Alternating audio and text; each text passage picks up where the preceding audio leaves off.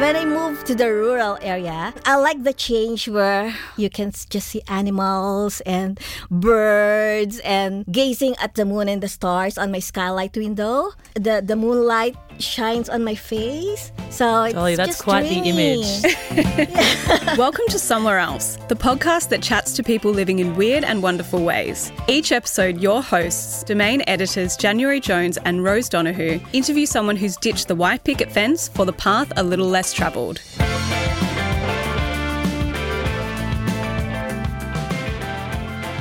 January, why are people so obsessed with tiny houses at the moment? What's going on? Well, they're great, aren't they? I mean, look at them. Look at how stylish they are. Look at where people are living. I think they're fabulous. I mean, if I could, I'd have one somewhere, some beautiful property and take some holidays out there.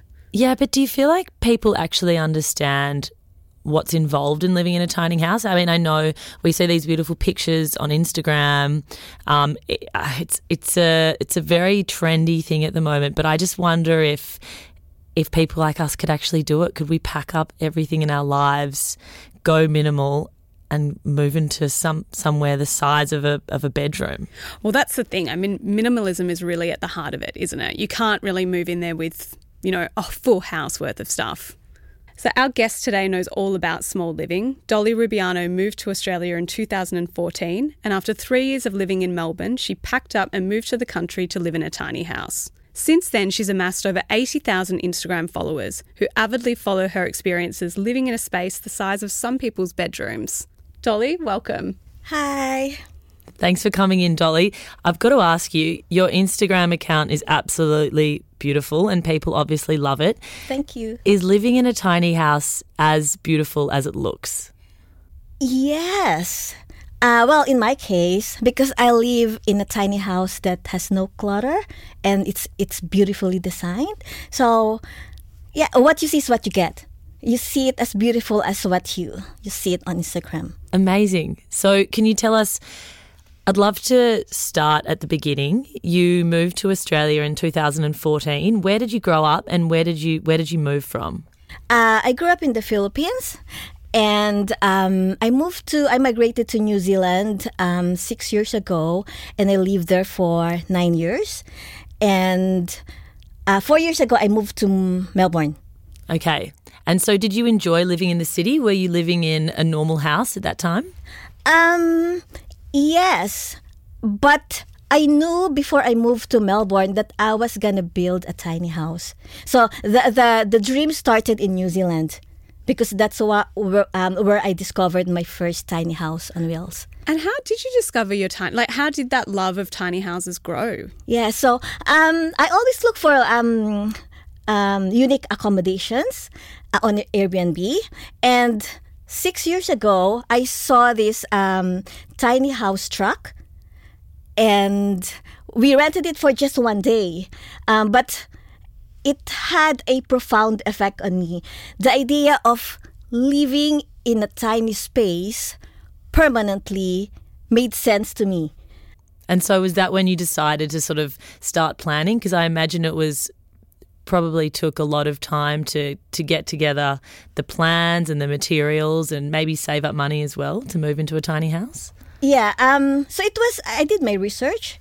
So it was a gradual thing. So I was inspired by that tiny house truck, and I did my research about tiny houses, and I look for places where I could put one, because I didn't want to own a land. I just want to, because the idea of the tiny house having wheels and I can move it around, that appeals so much to me. So I look for places where I could park it, and I look for builders. So it's a long process, having that dream and knowing where to put it and actually building it, and saving for it. And did you help with the building of the tiny house? Yes, I did. So the tiny house was built in 10 weeks, and I was there for 2 weeks to help out.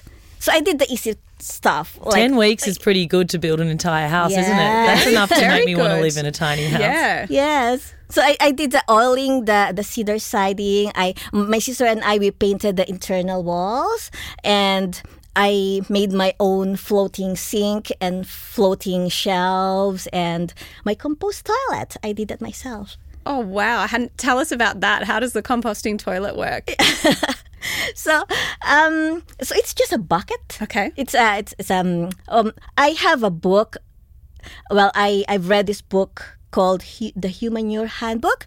So it tells you everything about composting, and it has like a guide on how to build or make a loo, a toilet. So it's just I bought a 20-liter bucket from Bunnings, and I bought a toilet seat, and I had plies that I constructed into a box and put a hole where I put the toilet seat, and the bucket would be inside that, and I just fill it with cover materials like a sawdust, used coffee grounds. So it's like a good old fashioned drop dunny. Yes, well, like a festival toilet is what I'm thinking of. Yeah, it's like permanently being at a festival. Yeah. So and you having a compost toilet, I was able to save like 30,000 liters of water every year. Wow. So was sustainability something that you went into this really wanting? Were you very interested in sustainable living? Yeah. That's why a tiny house living made sense to me, because I want sustainable, eco-friendly, and simple lifestyle. Yeah. That must be a big part of it. And also, I just wanted to step back and talk about, you mentioned not wanting to buy a block of land and you liked the idea of it being on wheels. Is the freedom aspect of it really enticing for you? I think the non-permanency of it like appeals so much to me. So maybe I was a turtle in my previous life. That's great. I want to bring my home with me. Yeah. So you've set up your tiny house on a friend's block of land. Whereabouts is it? It's part of Macedon Ranges. Yep. Yeah. So it's a beautiful area in Victoria. Yeah. You must love it. Yes, it's actually an organic farm. Yeah, Beautiful. so it's beautiful. I can see the lake and the hills and the Macedon Ranges and the sunsets over there. So it's really beautiful. And do you move around much? What do you mean? Well, I know that the house is on wheels. Does that mean you can actually move? I've always wondered this. Yeah. Well, not my tiny house. I can move it if I want to. But it's too heavy, so it's not meant for traveling. Okay, because I was sort of imagining maybe it's like a caravan. like a beautiful caravan that Yeah. you can move around whenever you want, but it's not. You can put it on a truck if you want to move No. it. It can be towed by a truck, but I don't have to put it on a truck. It can be towed. It's got wheels. Right, So right. yeah. So and the reason why I built it that big, it's 7.2 meters long, and it weighs like 4.5 tons. So because I want to live there semi-permanently, not for traveling, but just to live someplace. And if I want to move somewhere else, then I can tow it somewhere else. You have the option. Yeah, I Keep have your the options option. open. Yeah. Rose and I were talking about earlier that tiny house living, you really have to get rid of a lot of stuff. So you can't take a full house worth of stuff into a tiny house. What did you have to give up? Yeah, well, that's a misconception. Yeah. That you have to get rid of all your stuff to live in a tiny house. But it's really, you don't really need to get rid of all stuff, but you really have to downsize. Yeah. And also that's the hardest part is downsizing. I used to have like 300 clothes. And I know they're 300 because I have 300 clothes hangers. And when I had to sort my stuff. That's a big wardrobe, Dolly. Because I used to rent a 2-bedroom house. And one bedroom is a spare bedroom because I live alone. And that spare bedroom I used to hang my clothes. So that whole bedroom is just like my wardrobe space. So and you really had to cull then before you moved. How did you Yeah. do it? Did you sell your clothes? Did you give them away? Well, I sell some. I gave the ones that's really nice. I sell them, and then some I gave away to charity, and some I gave to friends. My favorite ones, which I couldn't wear anymore, I gave them to my friends. Oh, that's nice. That must have been a nice feeling. Your But it friends was- must have loved you. Yeah, but it was a gradual process. Yeah, you can do that overnight. And during that time, that was 6 years ago when I started doing that downsizing, there was at least I don't know anything about Marie Kondo. So no one's gonna help me to like how do you declutter and get rid of your stuff. So I did it the way I felt like doing it. So it's a gradual process. It took me like 4 years to really from 300 clothes to just like 20 to 30. And I just love the visual of the 300 hangers. I think that's amazing to really think about your stuff in that way. Absolutely. And I mean, it's interesting that you say it's a misconception that you have to give up so many things. Can you take us on a bit of a tour of the house itself? Mm-hmm. You've got a kitchen, don't you? You have a bathroom, you have a bed. How does it all work and where does it fit? Yeah, and I also have a walk-in closet. A walk-in wardrobe. Dolly. See? So you don't really have to get rid of all your stuff. Yeah. It just should be enough that you can fit some of the things you have. Like from 300 clothes, I now have 30 clothes. And that doesn't, the shirts and all those small stuff, they don't count. But the ones I hang, there's like 30 there. But I have a walk-in wardrobe where I can put all of these things there. And the walk-in wardrobe is also a laundry room. So I have a washer there. Very clever. Yeah. So you have a washing machine. Yes, I do. And you're hooked up to electricity, aren't you? Yes, I'm hooked up, electricity and also to a rainwater tank. Okay. Yeah. But if I want to go solar system ready, then I could do that because the wiring's designed to be solar system ready. And is that something you think you will do in the future? Yes, yeah. Hopefully when I move somewhere where there's no a means where I can connect to, then I can just use solar panels. Yeah. Fantastic. For energy, yes. And so you moved from Melbourne, the big city, to a friend's block of land. Mm-hmm. How was that change for you? Were there things that you missed about the city when you first moved out there? Well, not really, because I live in the city for 3 years and I've done everything I could. I always explore. Every weekend I would hop on a train, go somewhere else, explore places. I'm really active and I just go places, explore different things. And so I think I had enough. So when I moved to the rural area, then I like the change where you can just see animals and birds and all nature. And it's so stress-free. And I sleep at night gazing at the moon and the stars on my skylight window. And then I fall asleep. That does and sound really when nice. the moon is shining, then the moonlight shines on my face. So it's Dolly, that's just quite the dreamy. image. That's fabulous. You're listening to Somewhere Else, the podcast about people living in weird and wonderful ways. What I kind of imagine, and I don't know if this is true or not, but when, in a house, it takes a little while for mess and clutter to build up. But in a tiny house, I mean, does leaving 3 things out and you feel like your house is messy and cluttered? It could be. I get the feeling that Dolly's pretty neat, that she doesn't leave things out. Yes. Your Instagram everything looks very neat and tidy. Yeah, I before I take a photo, I really don't have to like remove stuff because that's how it is. And the trick there is before you even move to your tiny house, you have to make sure that you don't have any clutter. You only have what really makes you happy.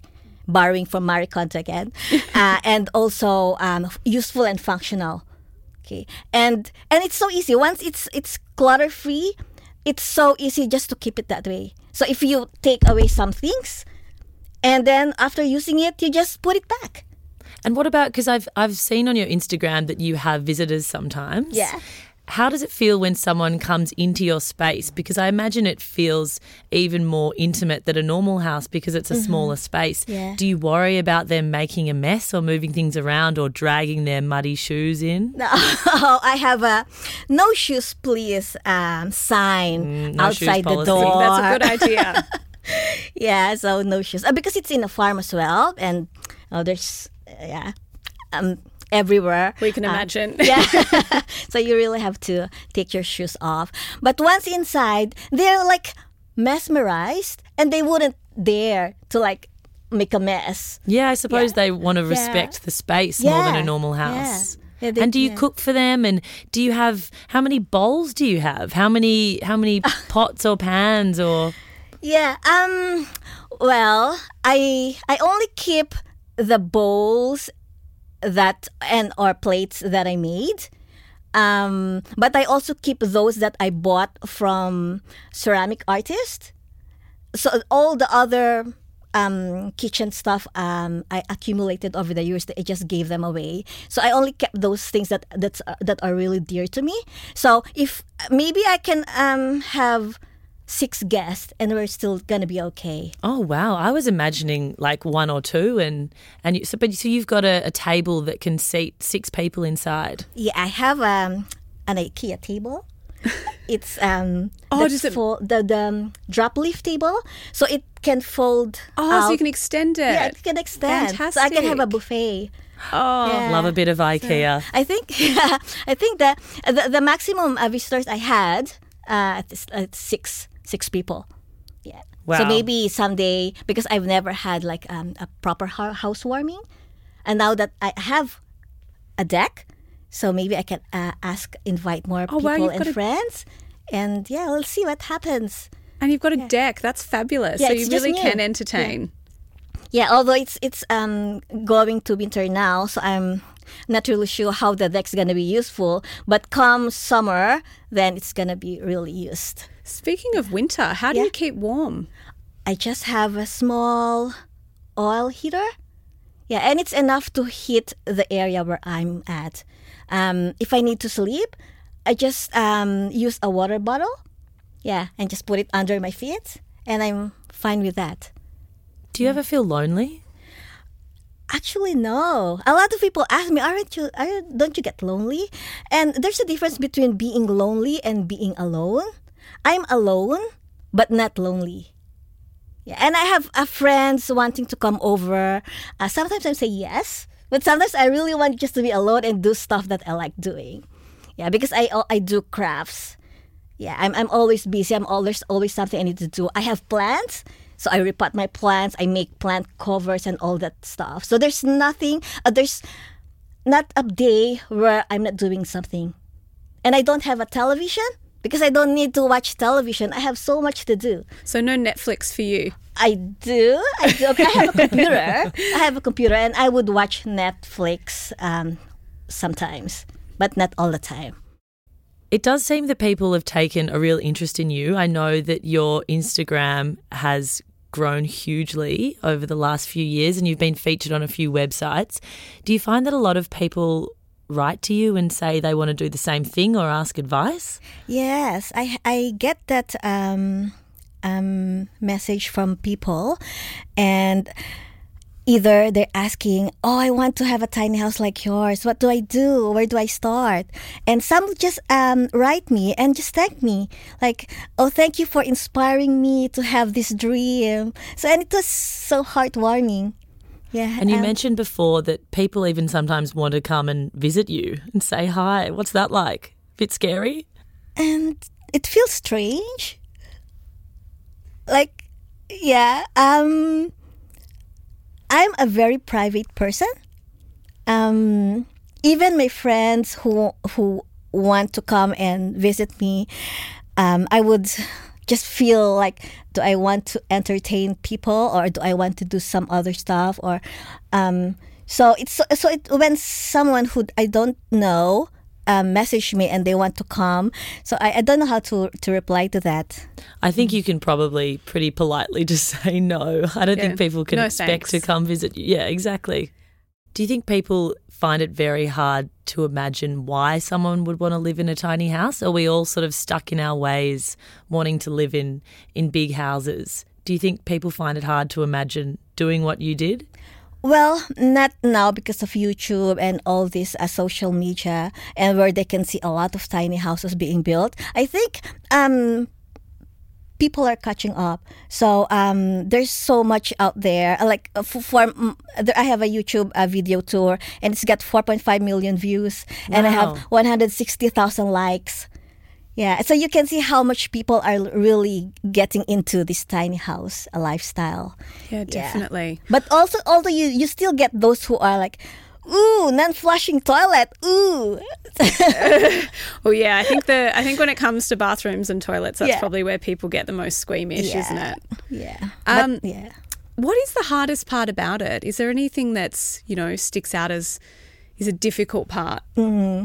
Well, first is really downsizing. Yeah, you really have to downsize beyond your comfort zone. But once you get over that, I think the second hardest part would be inviting people over. Like for my tiny house, I can only have 2 people to sleep over.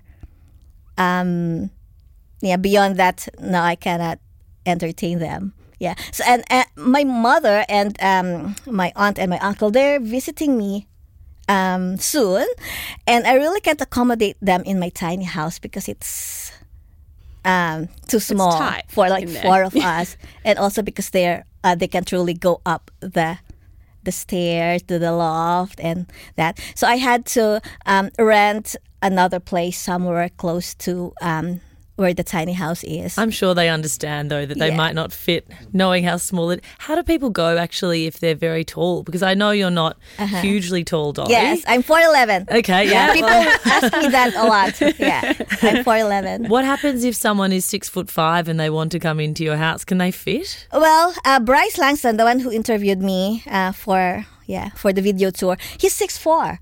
Oh wow! And how did he go? He could stand on the main floor, but he had to kneel when he had to enter my walk-in wardrobe.